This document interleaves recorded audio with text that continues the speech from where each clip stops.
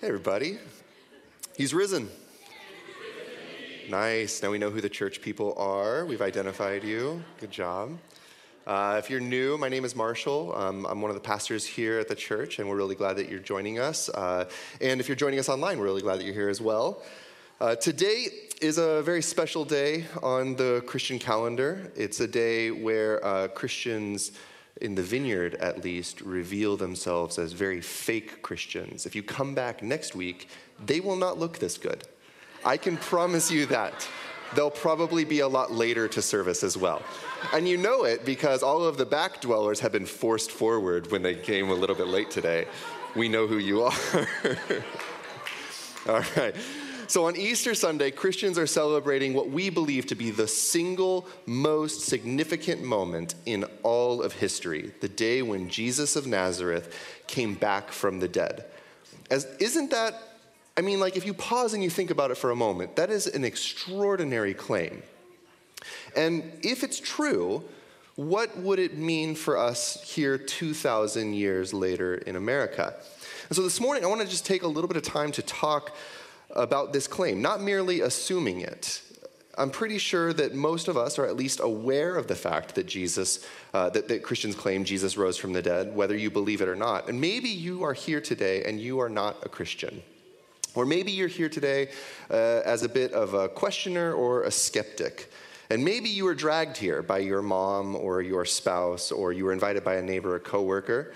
And maybe you grew up with some kind of faith. Maybe you went to some kind of church thing when you were younger, but then you walked away later in life, in college, or when life circumstances didn't turn out the way that you had hoped.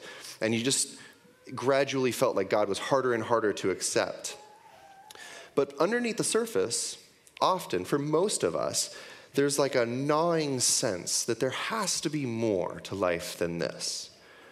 And the claim that Jesus makes to us is that I am the resurrection and the life. And this is who Jesus is, and this is the invitation that he extends to us. And if this claim is true, then what would it mean for you today? So this morning I want to look at three questions as quickly as possible. First, why does the resurrection matter? Second, why do Christians believe that the resurrection of Jesus even happened? And then three, how can I actually believe? Can my doubt lead me to a place of faith? So the first question that we want to answer is, why does the resurrection matter? Why is it so important that Jesus came back from the dead physically and not just sort of as a great idea? Why can't we just accept his teachings as a good way to live and then move on? Why did he have to come back from the dead?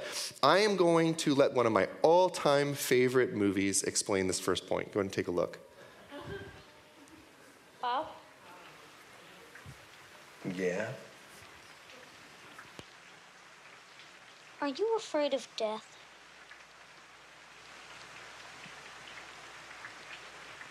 Yeah. Me too. And there's no way out of it. You're going to die. I'm going to die. It's going to happen. And what difference does it make if it's tomorrow or in 80 years? Much sooner in your case. Do you know how fast time goes? I was 6, like yesterday. Me too. I'm going to die. You are going to die. What else is there to be afraid of?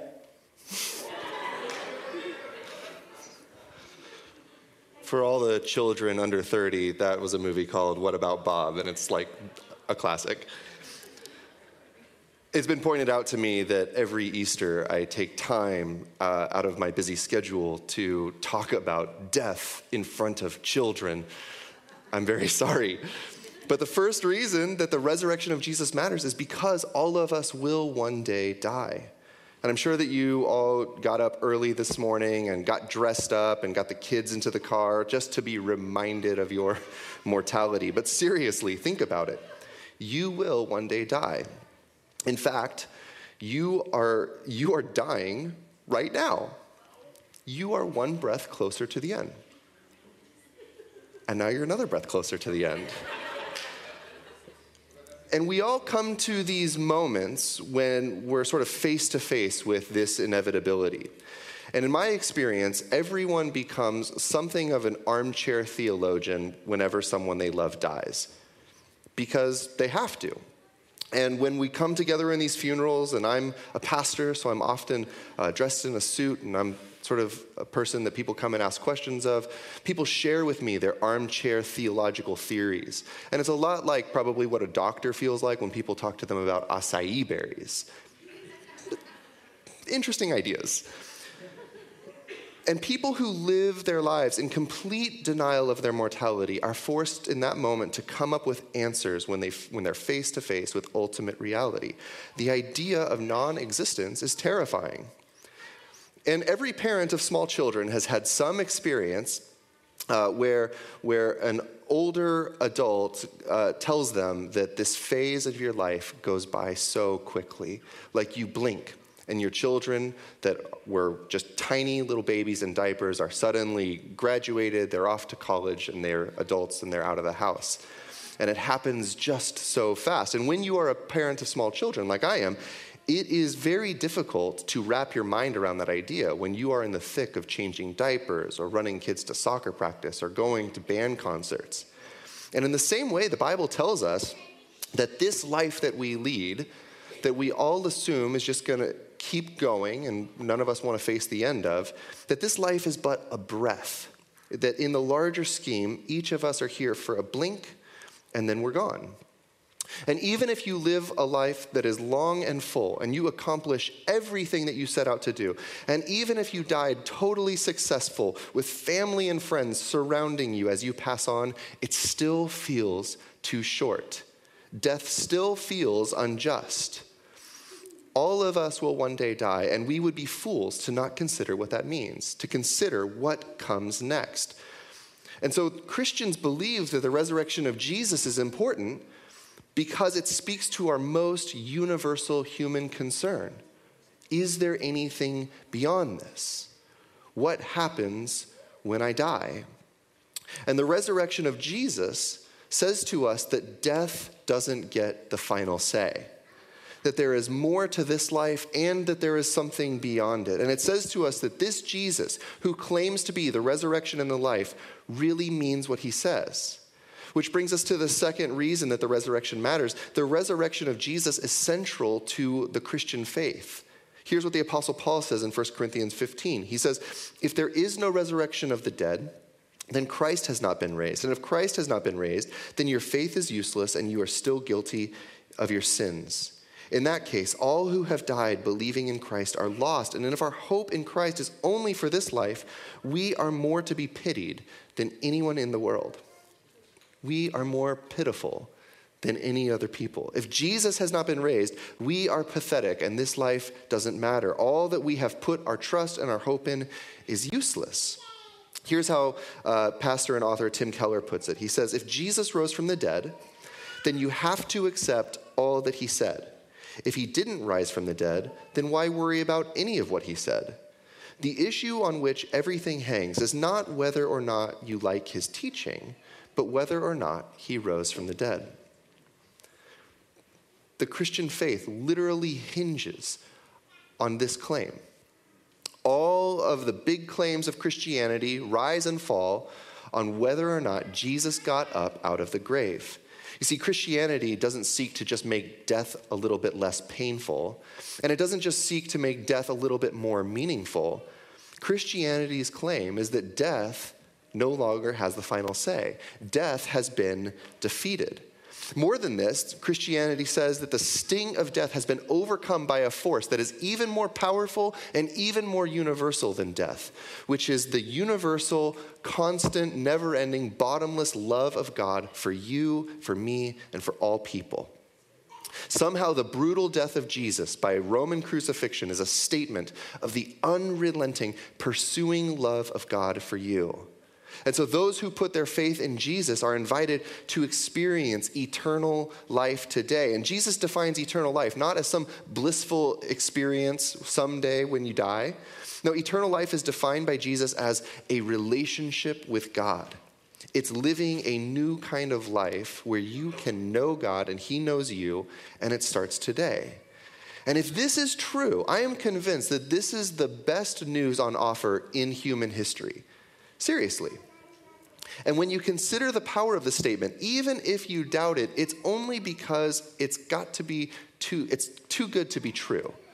It's unbelievable because this news is just too good. Every wrong I've ever committed against God or others can be forgiven and wiped away.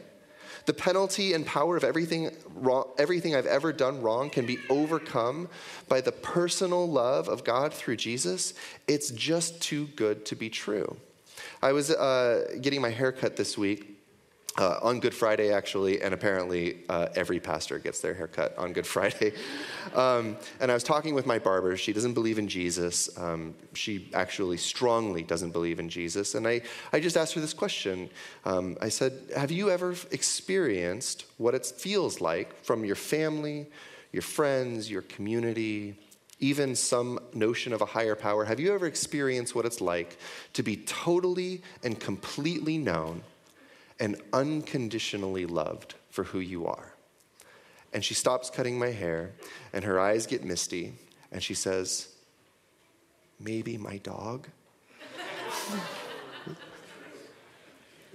And I said, no, not even your dog. And so this news is not just the best news on offer. It's the most important question that we have to grapple with. Author C.S. Lewis famously wrote this. He said, Christianity, if false, is of no importance, and if true, is of infinite importance. The only thing it cannot be is moderately important. Which leads us to the second question. Why should we believe that the resurrection happened? And the answer to this question is because there really is evidence that supports the claim of Jesus' resurrection. See, contrary to most people's popular belief, Christians are sometimes thoughtful. And we don't just live our lives with blind faith where we check our brains at the door every time we approach the Bible. No, there is actually compelling evidence of what Jesus claimed, of Jesus' claim of resurrection actually having happened. So let's consider some of the evidence. There are a few common modern objections or theories that seek to refute Jesus' resurrection from the dead. And I don't mean to be dismissive of them, but I just want to point out I don't believe that they're historically viable. The first and most common theory put forth is referred to as the swoon theory. And this explanation is that Jesus didn't actually die on the cross, but rather, towards the end of the day, he passed out, he was mistaken for dead, he was put in a tomb, and then later he woke up and he came out. And this theory misses the newer scholarship that shows the effectiveness of Roman crucifixion in putting someone to death. There is no historical account of anyone ever having survived crucifixion. The Romans had mastered this method of execution. And if a Roman soldier failed to put somebody to death, then they themselves would have been executed. There were consequences for such a failure.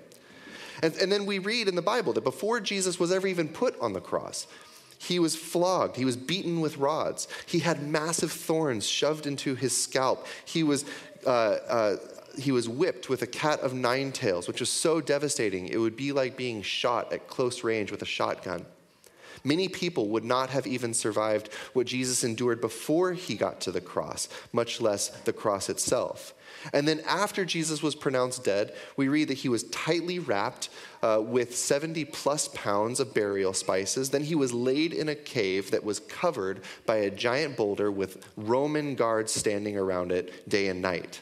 So the swoon theory posits that after enduring all of this, Jesus woke up after 3 days with no medical attention, no food, and no water. He unwrapped himself, rolled a giant boulder out of the way, fought off Roman guards, appeared to his disciples, and said, I'm back. The second theory is the stolen body theory. It's that Jesus' body was taken by his disciples.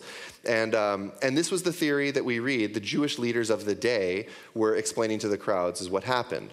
But this theory really underestimates Roman guards, and it way overestimates Jesus' followers. Because if a Roman soldier was to lose the body that they were guarding, they would be put to death. They would not let this happen without a serious fight.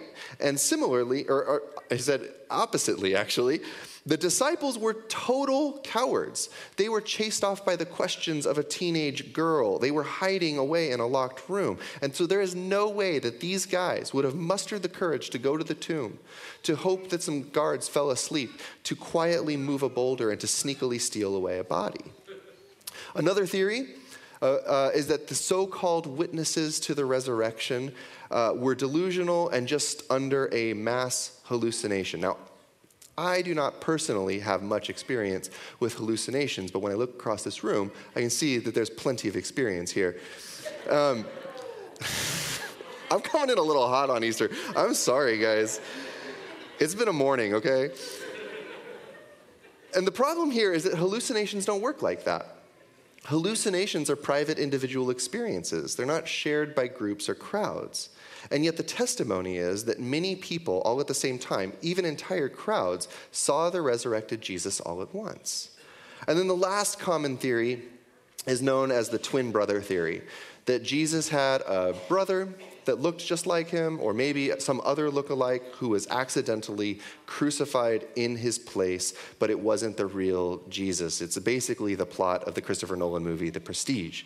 Spoiler alert.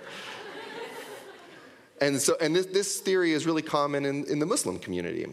And the issue with this theory is that Jesus' closest friends and even his family members, his own mother, stood at the base of the cross looking up at her son who was dying, and that they were witnesses of his death and his resurrection. Now, it's easy for anyone to be able to take somebody else's theory and poke holes in it. But what supports our claim? Is there any evidence for why we believe that the resurrection of Jesus happened? I mean, one of the first things, this may sound a little bit obvious, but I think the most compelling piece of evidence that Jesus raised from the dead is this. The tomb was empty. There was nobody in the tomb.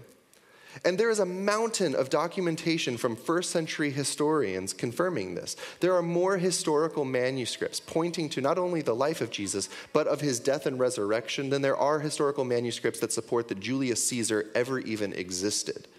And so the resurrection would have been so easy in the first century to disprove. All that you would have to do is produce a body, which no one was able to do. Secondly, we believe the proof of the resurrection because of the way the story is told. That if you wanted to fabricate a lie that would start a movement, this is not the story that you would come up with.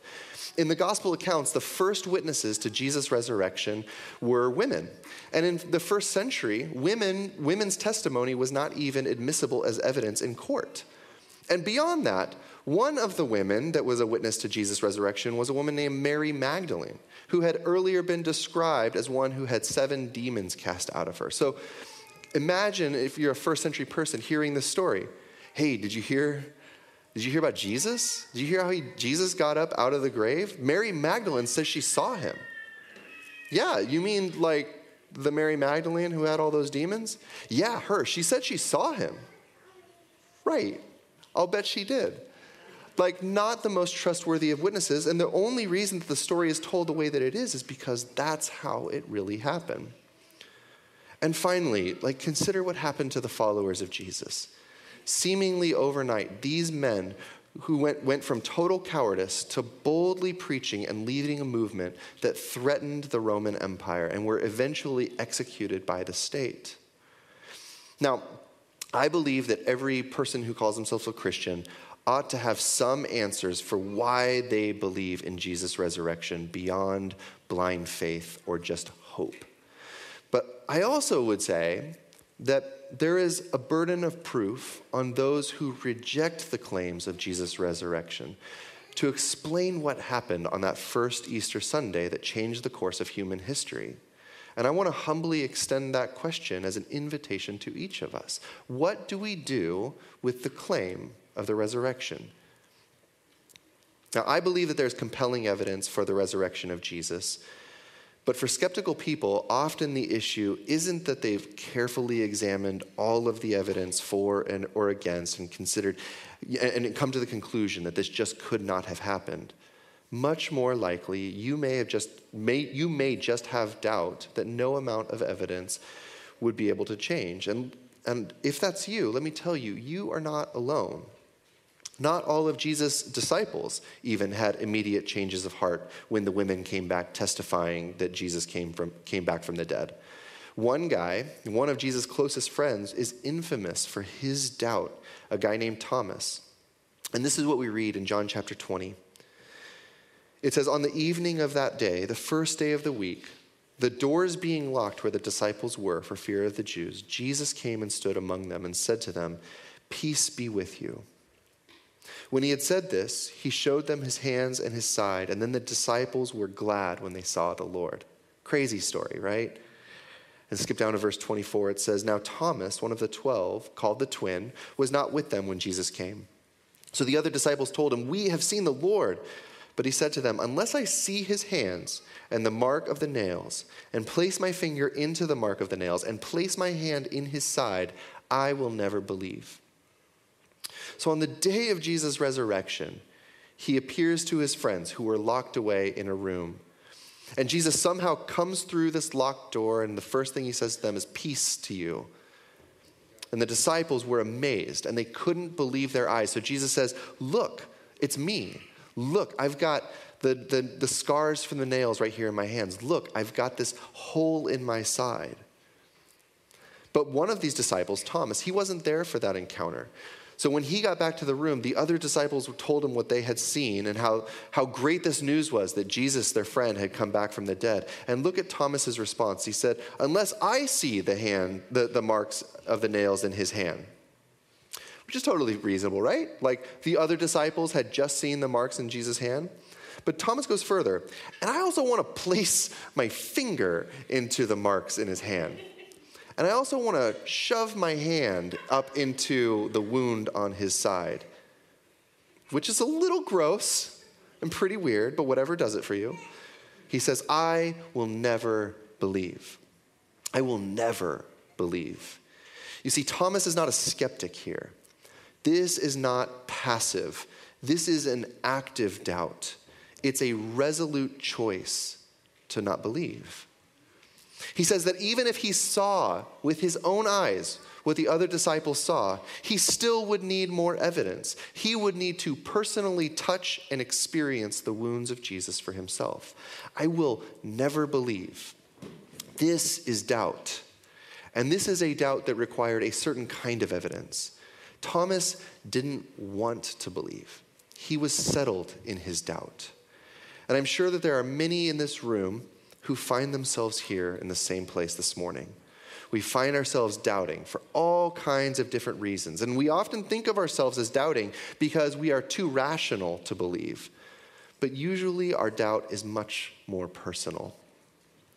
Maybe your doubt is more connected to feeling let down by God. Like you prayed for your mom who had cancer and hoped that she would get better and God didn't heal her. Or if God is so good, then why did my spouse leave and destroy my family? Or how could I ever believe after that so-called Christian treated me or somebody that I loved the way that they did? Sometimes our doubt just simply comes as a gradual drift over time, ignoring the way and teachings of Jesus, and your faith just starts to slip through your finger like sand. For Thomas, his doubt was rooted in the intense pain that he had just experienced in the loss of his friend. He was experiencing despair that led to doubt, which led to skepticism, which led to cynicism that was rooted in fear of ever having his heart broken like this again.